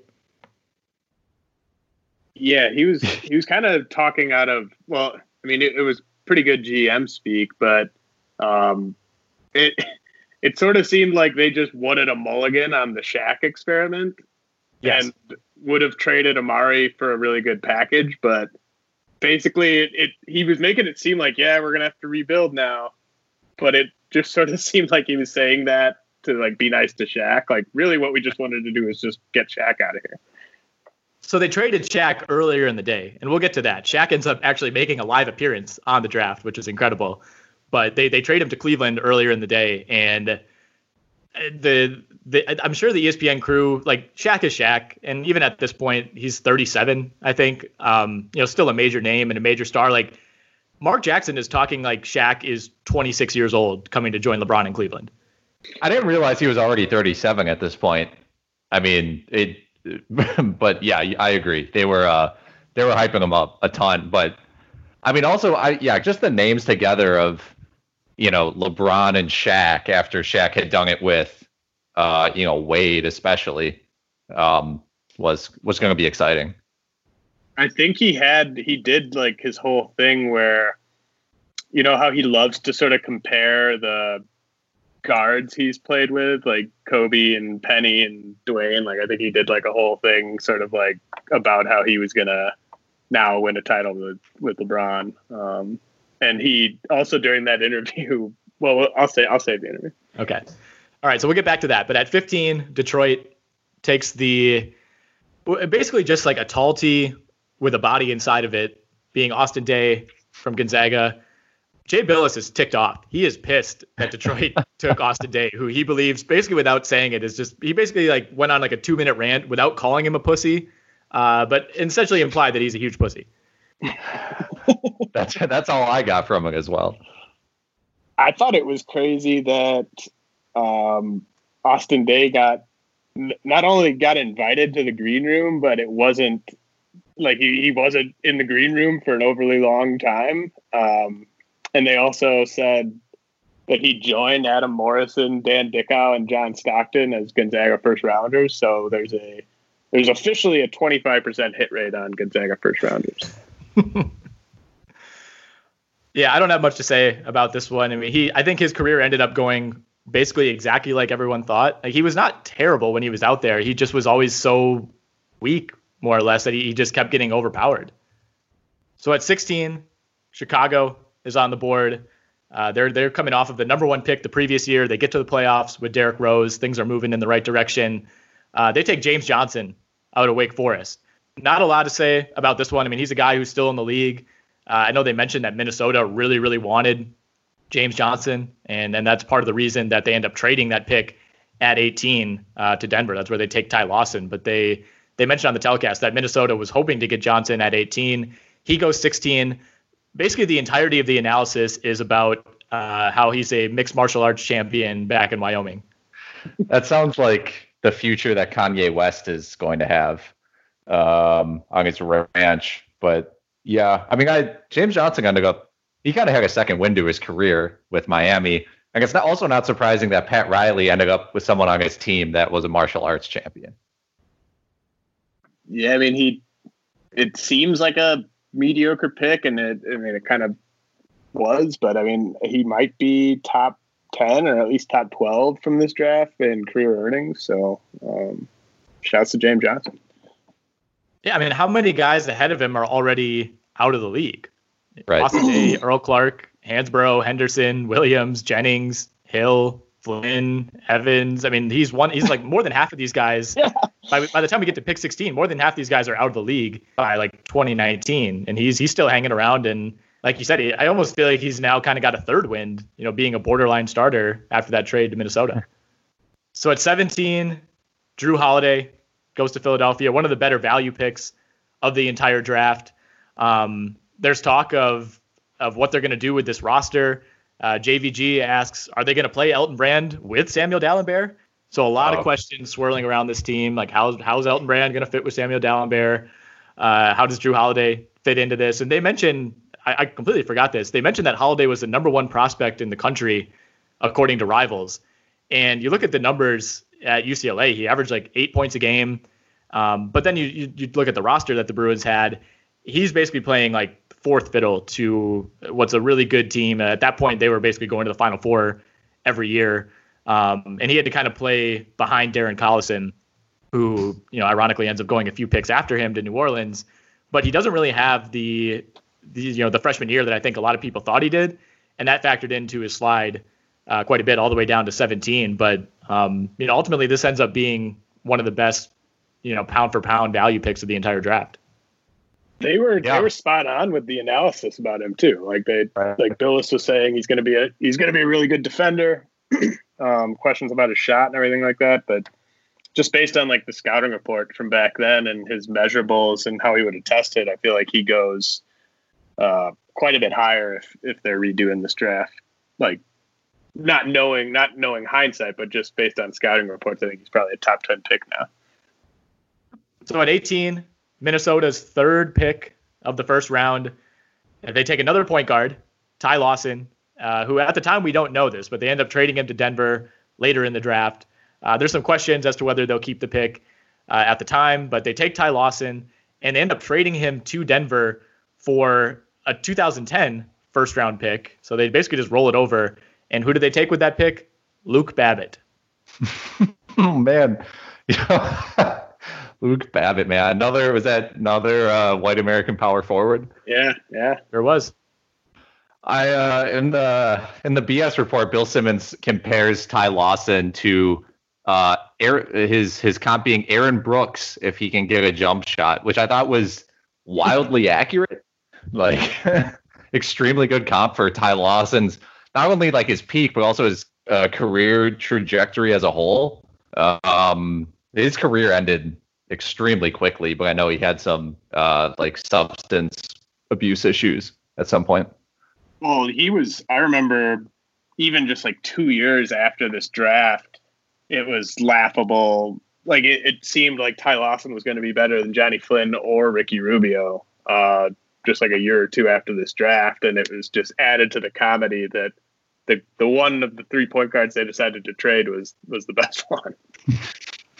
Well, I was going to ask you that, James. I think you guys probably both are a little bit higher on Rubio than I am. I've never been a big Rubio guy, but peak Ty Lawson better than peak Rubio? Oh, man. I think so. His 3-year peak, 16.5 points, 8.5 assists, 3 rebounds, 1.5 steals, 45% from the field. Yeah, I mean, I remember his peak being better than Rubio's. I would imagine that Rubio has always been a vastly superior defender, but yeah, I mean, I definitely remember thinking that he was better than Rubio, at least early on. Yeah, I mean, his 3-year peak, looking back on it now, I mean, he had one, basically there were 2 seasons where he probably could have been an all-star. I mean, he's averaging basically 16 points, 9 assists with only 3 turnovers and doing it very efficiently, like 12, 13 shots a game. I mean, wild though. His career was over. He's 29 his last season in the league. Yeah, I mean, he had some DUI issues. I think that mounted pretty quickly. Like you said, 6.5 free throw attempts during his best season, which is insane for a guy of that size. Do you guys have any memory of him playing 69 games for the Kings in 2016-17? I only after I read it. I would have never been able to get that had you just asked me. But now I can like vaguely remember. Although maybe I'm just remembering Isaiah Thomas or Aaron Brooks or Aaron Brooks. Who knows? All right, so we get another point guard at number 19, Jeff Teague from Wake Forest. Goes to Atlanta, essentially implied that he's the heir apparent to Mike Bibby, who was coming off of another good regular season, poor postseason for the Hawks. And they keep those two together for 1 year, and then Bibby's out on his way to, I believe, Miami at that point, and Teague takes over. They threw it right out there with Jeff Teague, and Billis just said, quote, "At the end of the day, it's questionable whether he really cares on the defensive end." But other than that, pretty good pick. I mean, kind of right up there with Holiday. And, I think peak Holiday was certainly better than peak Jeff Teague. But getting a guy who ends up being an all-star, ends up being your starter for the next 7 or 8 years, really strong value pick for Atlanta at 19. Yeah, he was the last good player taken in the first round, pretty much. I didn't realize it at the time, but that's a good way to put it. It's weird the way they talk about him that he didn't go higher. Like the way they talk about him compared to people like Austin Day, for example, is crazy. Yeah. That's what I kept thinking. Like with all the analysis of guys like Teague and Holiday and like even Lawson and DeRozan, like the analysis was more glowing at the time on those guys than it was a guy like Johnny Flynn or Hasheem Thabeet. Yet nobody thought it was weird that those guys went ahead of those guys. When, like, if you just listen to what they said about Jeff Teague and listen to what they said about Johnny Flynn, it'd be pretty impossible to walk away from that with the assumption that everyone thought Flynn was better, but everyone did assume that.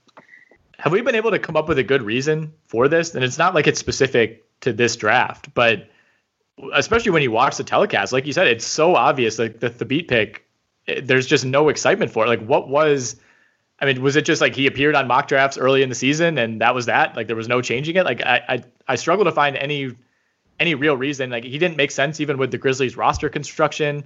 And it's not even just Memphis. Like had Thabeet not gone 2, he was probably going to go 3, 4, or 5.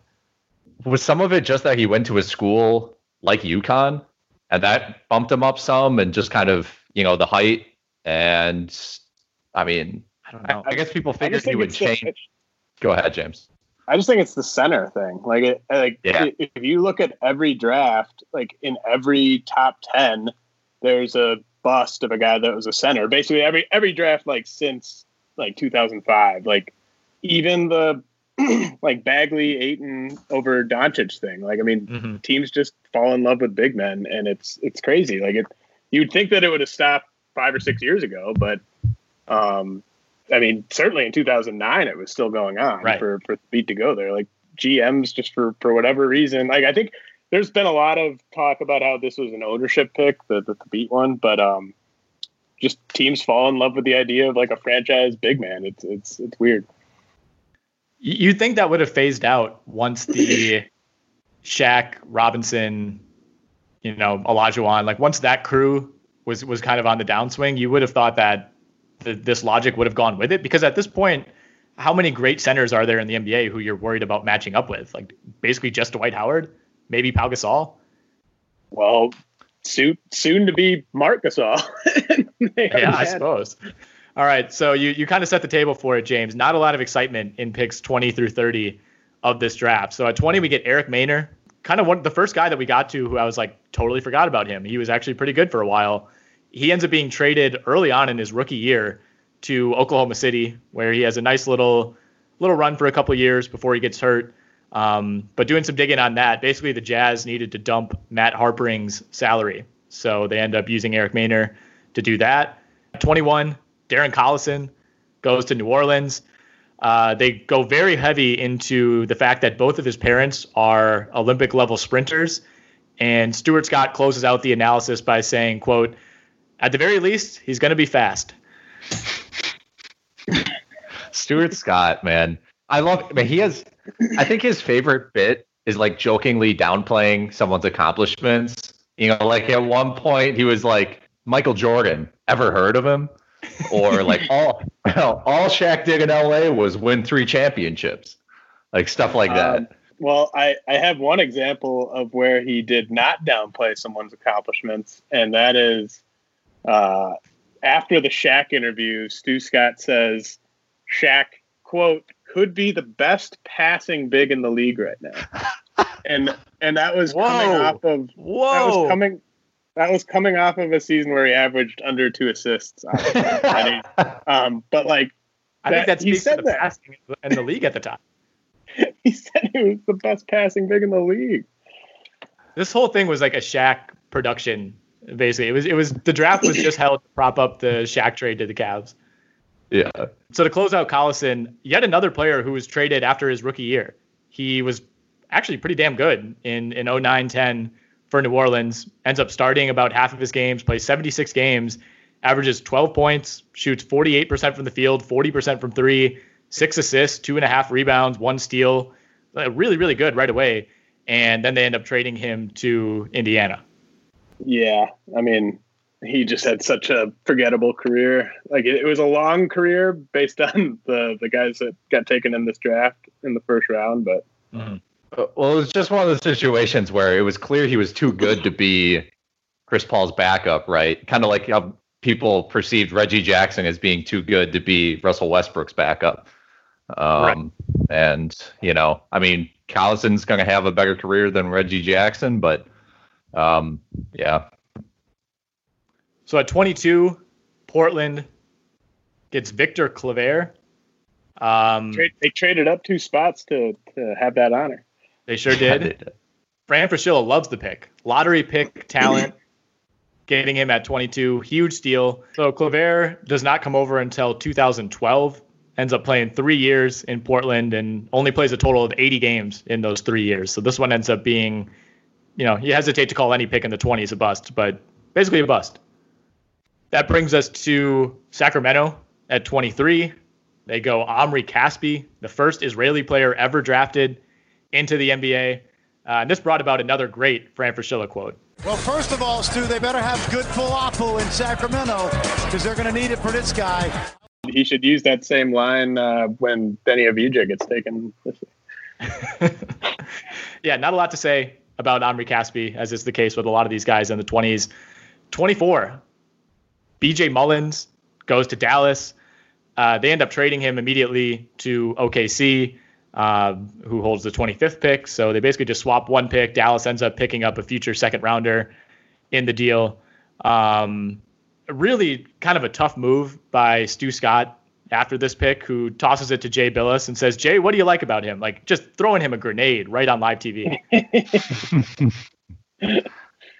I mean, he's another one of those guys that for me, like, I remember the high school mixtape being like one of those that like raised questions of like, where's this guy playing? Like, what level of basketball is this? Like, he was so incredibly dominant in high school and was actually pretty decent at Ohio State. I think that was a down year for them. Like, that was right after they had made the run to the title game a couple of years earlier, and they were kind of in a transition period.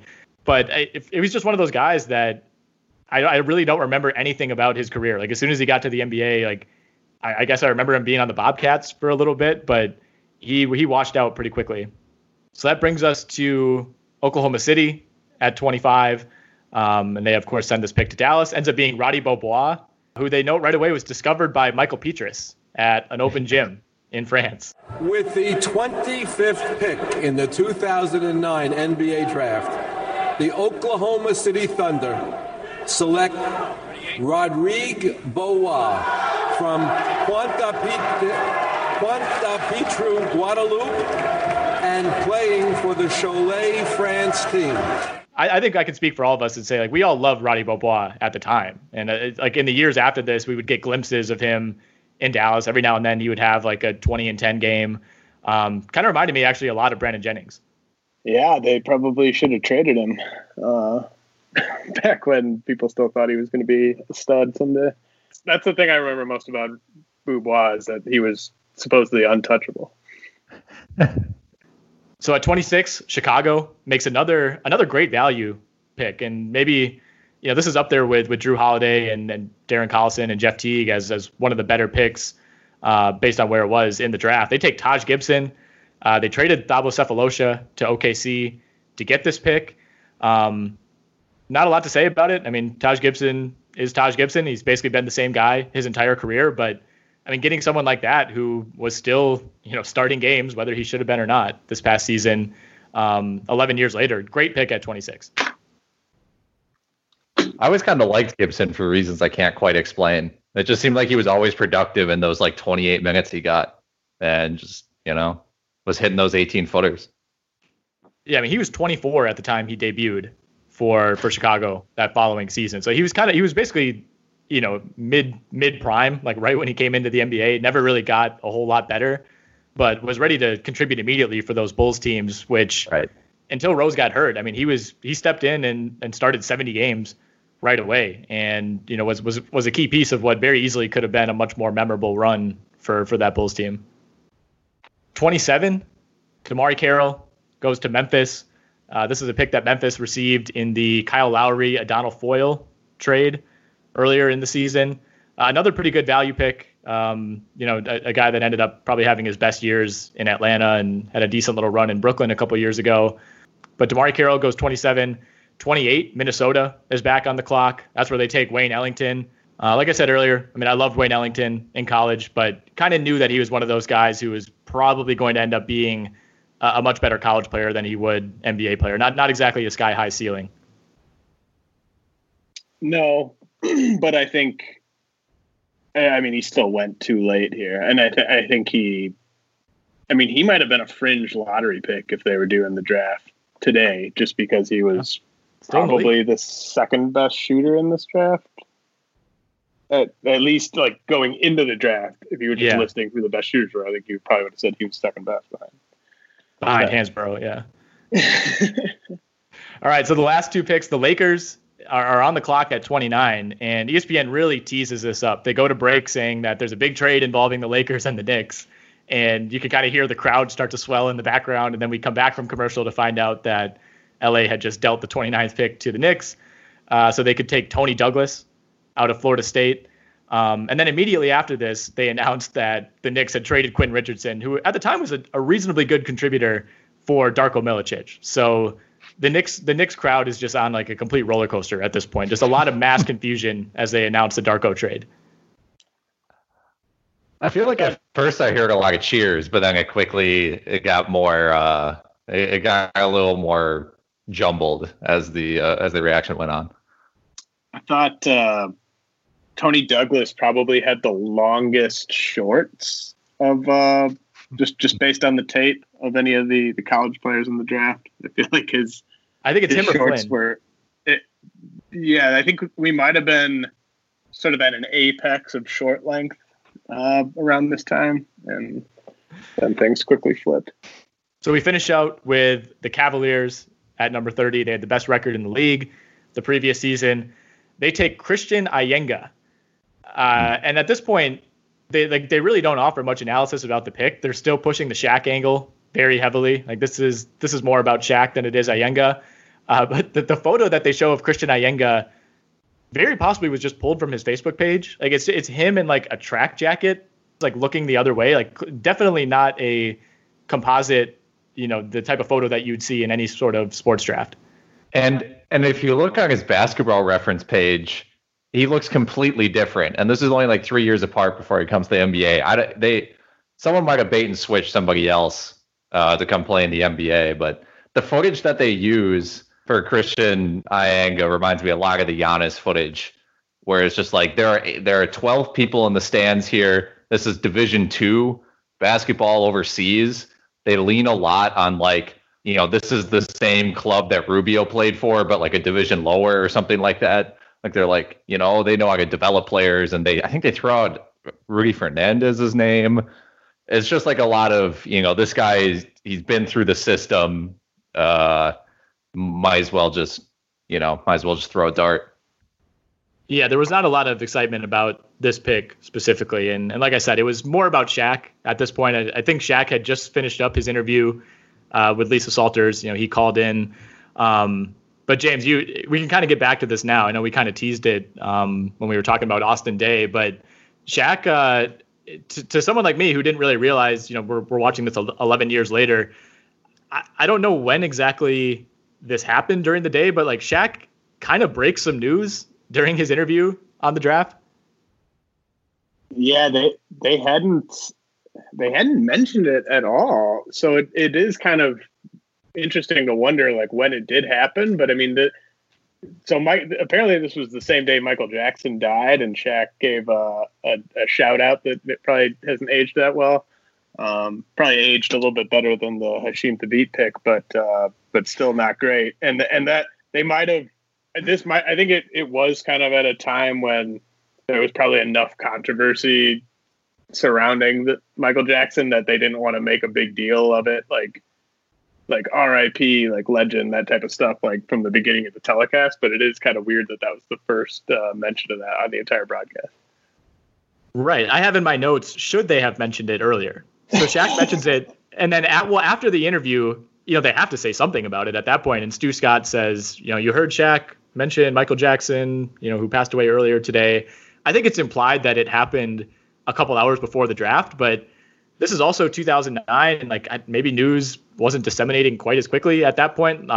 Who knows? But very odd of him to begin it with that. Like, if you're the NBA, like, was Michael Jackson famous enough or not controversial enough at the time that they should have like at least mentioned it in the intro somewhere? famous enough, yes, but I don't think he was not controversial enough. I was never a big Michael Jackson guy. I feel like he was a little before my time, but like in 2009, was it fully known, like all of the stuff about him? If you wanted to find it, you could find lots of horrible stuff about him. But I think there was enough of kind of a, like, let's not talk about it type of attitude regarding, like, people. There were just so many people loved his music that I just don't think any major media companies were going out of their way to point out all the stuff he'd done. So again, they're talking about Shaq like they just acquired, the Cavs just got 26-year-old Shaquille O'Neal. He's 37. However, he is coming off of an all-star season with the Suns at age 36. 18 points, 8.5 rebounds, led the league in field goal percentage the previous year. So even though he's 37, like there's some reason to believe maybe he has something left in the tank. But the Cavs do have Zydrunas Ilgauskas at this point, and they ask him, is it possible that you'd be willing to come off the bench? And Shaq, at first is like, well, maybe I do whatever I need to do, and then he eventually ends the answer by saying, I really don't see that as possible. Yeah, I mean, he was definitely blindsided. He definitely showed up to that interview hoping to make a really, really good impression about how much he wants to win and how good of a teammate he is. But then he was blindsided by that question, like, whoa, like, let's not get carried away. Some shades of Melo. Yeah. So I mentioned bringing on Steve Kerr right after their Suns pick at 14 and how that felt a little bit ahead of its time. I think another thing that's ahead of his time is bringing on a player who was traded hours before to talk about the trade on live TV, right? Like, would that happen today? I feel like it would, right? I mean, like it's kind of like the Jimmy Butler situation in Minnesota where that comes out on Twitter and then 5 hours later he's on ESPN talking about it. Whereas like, some of the guys that we've seen traded in recent years, like, or even signed away, like Kawhi Leonard would never want to go on live TV during the draft to talk about signing with the Clippers. But someone like Shaq, I think, was more than open to it. And I don't know, it felt a little bit like something that you wouldn't really see a whole lot in 2009, a player kind of reacting almost live to something that happened, involving their career. Yeah, maybe that's a function of, today a player could literally just either tweet something out or post a video on Instagram being like, thanks for the memories, Phoenix. I'm ready to get to work in Cleveland or whatever. And there'd be no need to actually bring them on because anyone could just go on, or they would just, the telecast would just pull their tweet or pull their video and show that. But yeah, I agree. It's something that I wouldn't imagine would happen in that exact way now. It's weird that the Steve Kerr thing seems ahead of its time because you obviously would much rather hear from the general manager than anyone else in the organization. But I think Steve Kerr had those connections from like his days in the media. And then, I mean, Steve Kerr and Shaq are probably the easiest general manager and player to get on the phone or on TV for something like that. I think most GMs just wouldn't want to do it. They wouldn't see the upside, right? Yeah, exactly. Let's empty out our notes here. One thing that I have is, looking at the Johnny Flynn pick, which ended up, of course, being a bust. I started to think about, like, since Melo, has Syracuse put any good players into the NBA? Like, I think there's a pretty strong case that the best Syracuse player to enter the NBA since 2003 is Jeremy Grant. In 2015, 17 Syracuse players have been drafted since Carmelo Anthony, and pretty much all of them have been terrible to average at best. That's pretty wild. I mean, there have been some kind of notable busts in there with like Wesley Johnson. Deion Waiters went 4. MCW.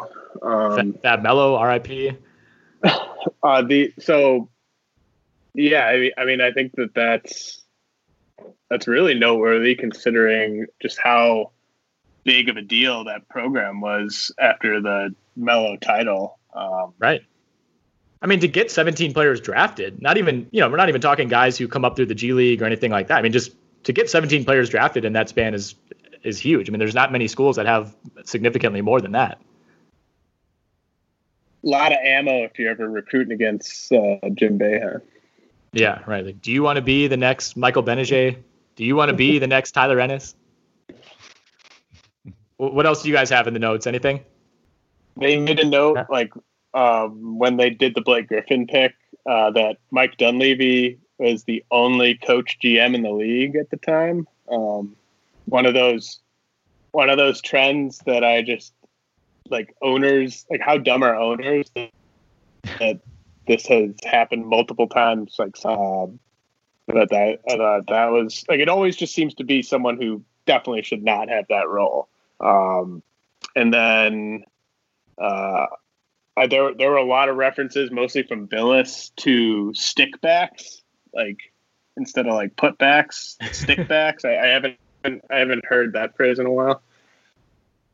I only have 2 notes that are actually from that Bill Simmons podcast that I want to just dump out real quick because it was good context of the league and interesting. So Bill Simmons and Chad Ford spend the first basically 15 minutes of the podcast talking about a trade that would involve Rajon Rondo for Tony Parker straight up, which was very strange.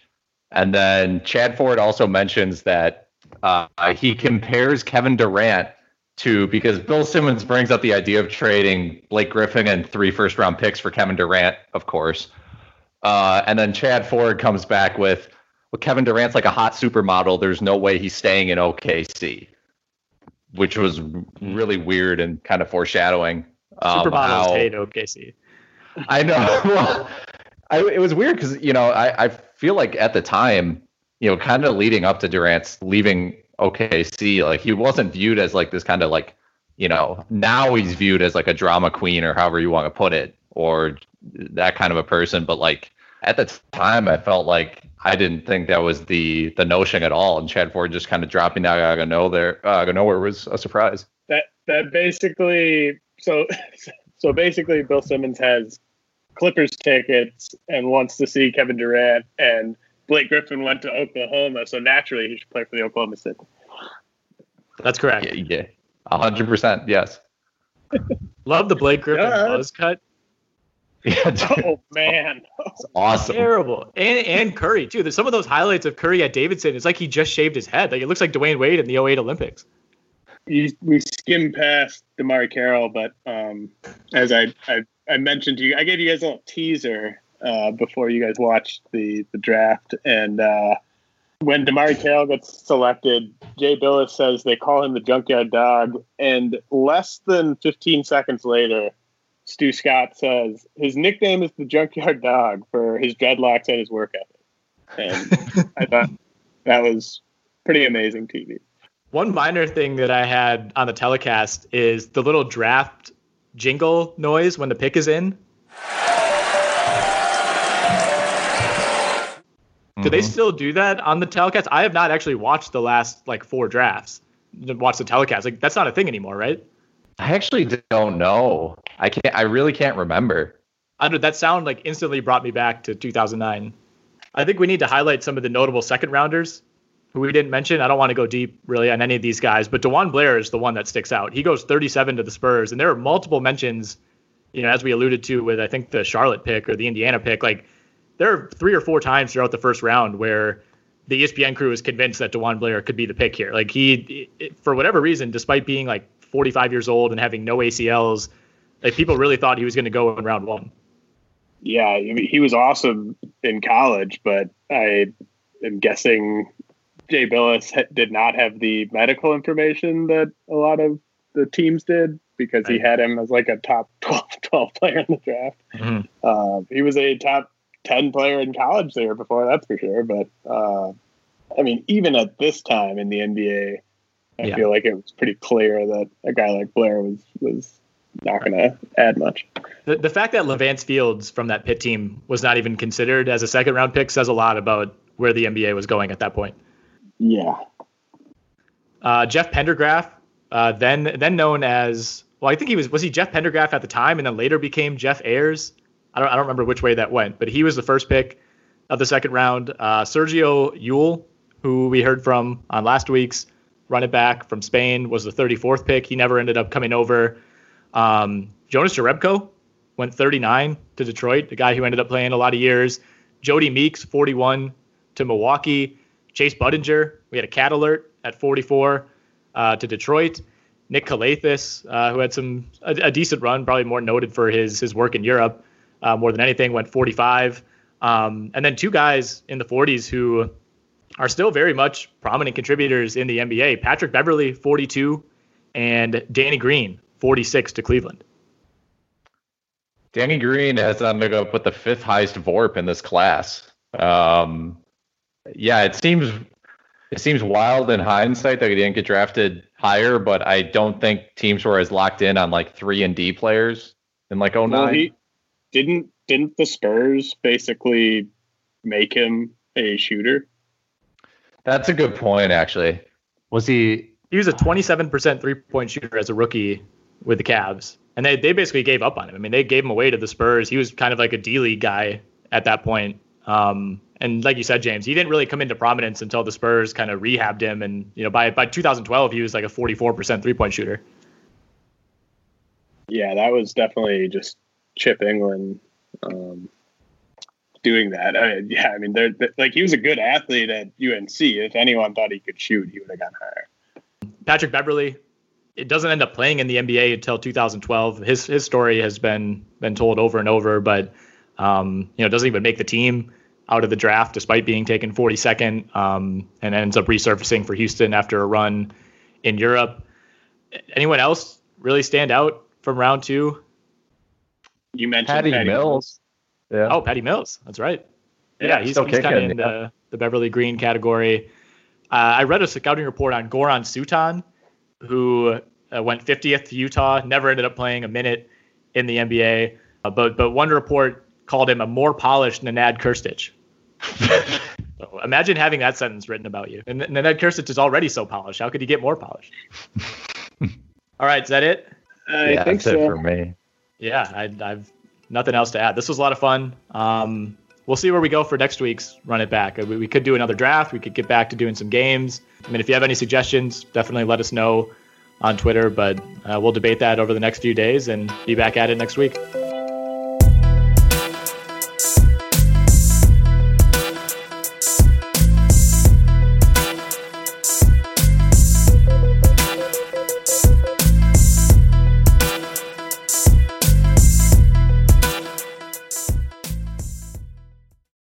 Everyone is talking about magnesium. It's all you hear about. But why? What do we know about magnesium? Well, magnesium is the #1 mineral that 75% of Americans are deficient in. If you are a woman over 35, magnesium will help you rediscover balance, energy, and vitality. Magnesium supports more than 300 enzymatic reactions in your body, including those involved in hormonal balance. From functional medicine doctors to mental well-being and female hormone experts, we all know that magnesium is the one mineral to improve all aspects of well-being and health. But which one? Magnesium Breakthrough from Bioptimizers, the trusted choice recommended by leading experts with 7 best-absorbed forms of magnesium to ensure your body receives the support it needs for overall well-being. Go to bioptimizers.com/balance today and use code BALANCE10 for 10% off. Support your journey to wellness at bioptimizers.com/balance. Magnesium Breakthrough from Bioptimizers, your foundation to optimal health and vitality.